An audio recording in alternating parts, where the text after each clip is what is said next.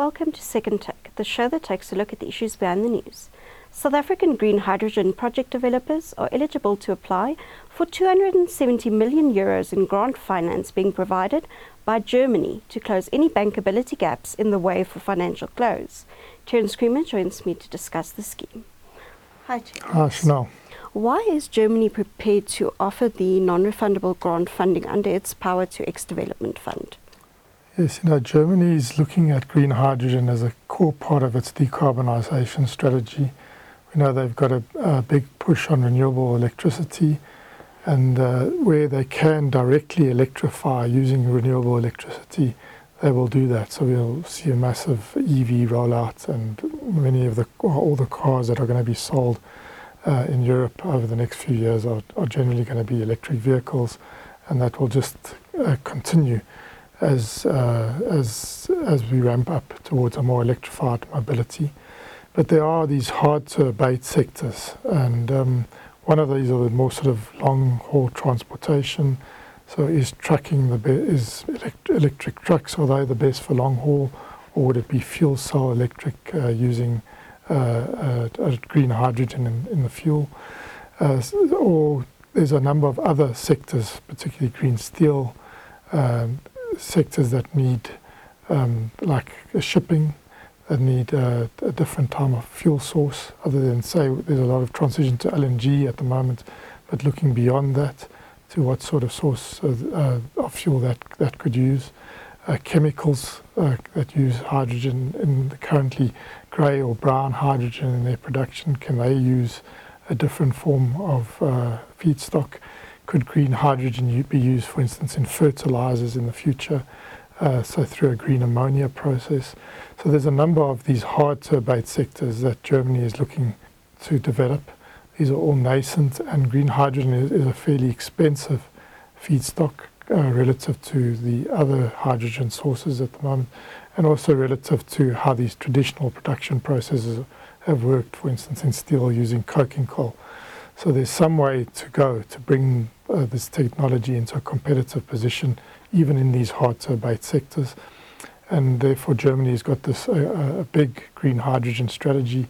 And part of that strategy is a recognition that, given the constraints around the renewables resource and the land resources in a place like Germany, they are going to also rely on imports. And they're wanting to develop these imports from markets that have got a competitive advantage in renewables, for instance, South Africa with sun and wind, and then on top of that you need the land to develop this. So on those that sort of triumvirate, South Africa is one of the partners they're looking at to work with to begin importing competitively priced green hydrogen or derivatives. Which countries are eligible for the funding on offer, and what types of projects will be developed? Yeah, the countries, there's 7 in total for this platform, this Power to X development fund platform. There's South Africa being one of the 7. It's also, there's Kenya's in the mix, Morocco's in the mix, and then there's also India and Brazil and Georgia that are looking to access this non-refundable grant finance. So there's a number of countries, and it's obviously a limited envelope, and they're looking for advanced or fairly mature green hydrogen-based, really looking at probably selling derivatives into the German market, and also to supply those derivatives into domestic markets. So it doesn't all have to be exported into Germany. So I know most of the projects around this region and in South Africa are sort of green ammonia, which is an easier way to transport using green hydrogen, which is basically produced using renewable electricity and using an electrolyzer to split water into its component of hydrogen and oxygen, and then using that hydrogen to produce something like green ammonia, or potentially a green hot briquetted iron is something that, for instance, we're looking at in Saldanha Bay. So there are these derivatives that will be easier to transport into Europe or other markets, but in this case Germany. And so those are the sort of projects, the sort of more advanced, not not early stage projects that have gone through the development phase, that are about a sort of €100 million plus in size, industrial scale projects, and they'd be looking to just close certain gaps that will take these projects over the line to bankability, so to get it to financial close. And they're looking at a sort of a cap of about €30 million cap for the non-refundable grant finance. And non-refundable grants for a project developer are like manna from heaven. As the word says, it's non-refundable. You're getting this grant, but you have to meet the eligibility criteria. And these are going to be quite strict because this is German taxpayer money that's coming to these projects. And really there's the environmental component. Is this really going to be a green product? And then the other one is the Germans place a lot of emphasis on the social development dimensions around skills, around jobs, around whether there's a community upliftment aspect to this. So being green and being socially compliant are going to be the two big levers or ways into accessing this grant financing. How does this potentially fit in with South Africa's own green hydrogen strategy? I think it's a good piece in the puzzle. You know, we only just announced our green hydrogen strategy towards the end of last year, and people are still coming to terms with what that means. But one of the pillars of that strategy is an export component. And I didn't mention earlier, one of those exports could be sustainable aviation fuel as a way of using green hydrogen. At the moment, already in Secunda, Sasol produces a jet fuel, kerosene, using grey hydrogen developed from coal.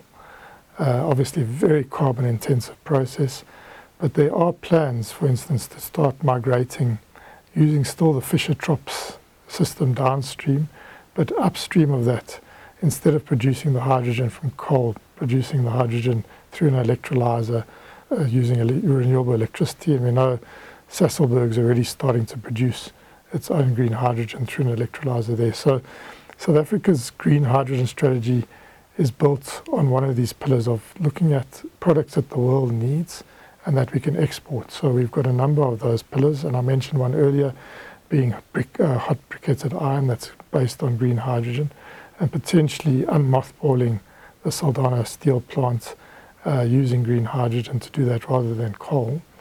So there's those two projects. And what's interesting about those projects and the other ones that are fairly advanced in their number that I mentioned in South African context is that they generally gear towards the export market, and they generally will require some sort of assistance to get over the line. We know the German government's already for catalytic projects. These are the much more sort of nascent projects. They've already given €23 million to the RDC in the form of a grant to help develop those sort of more immature projects. But on the mature level, there are a number that are looking at tapping these sort of finance instruments that are either coming from Germany or from Japan or elsewhere. And we know that there's the H2 Global platform that offers almost subsidized long-term purchase agreements, sort of security of demand at a subsidized level, which can help unlock these South African projects. So which of our projects will actually bid for this platform? It's unknown at this stage. There's an expression of interest, first round. The bids have to be in on the 1st of March, and then there'll be an evaluation phase to see if it ticks those environmental and social boxes that I mentioned earlier and all the other eligibility criteria that have been set for this program. But I think there's potential for some of the South African projects to bid. And the nice thing about this PTX Development Fund is that you aren't excluded from accessing other development, other concessional finance or grant finance that's become available. So it's not exclusive. You can say, look, I've got my bank finance, I've got my commercial funding, I've got this concessional funding, maybe under the JET IP, which the German government's also a partner to. And those projects we're hoping to start evolving soon. Most of those are going to be on the electricity side, we think, and hopefully a lot towards transmission, which is a major gap. But there's potential here to crowd in quite a lot of these, to just get these projects that are not quite commercially ready over the line with using these non-refundable grants, using concessional finance, and using this sort of long-term demand, subsidised demand support that has also come available. So I think it does fit quite neatly with our green hydrogen strategy, definitely fits with the Just Energy Transition Investment Plan. And I think it's going to be very interesting because these other countries have also got projects and are also looking very much at being part of this value chain, particularly into Europe. So it's going to be interesting to see whether any South African project can be part of this first round, or probably maybe the other 2 rounds that are subsequently planned at this stage. But I think it's an interesting development and it dovetails quite neatly, and it could be a very big help to getting some of these more mature South African projects that just need a little bit of assistance, over the line. Thank you. That's the Second Take show for this week. Thank you for watching, and join us again next time for more news analysis. Also, don't forget to listen to the audio version of our Engineering News Daily email newsletter.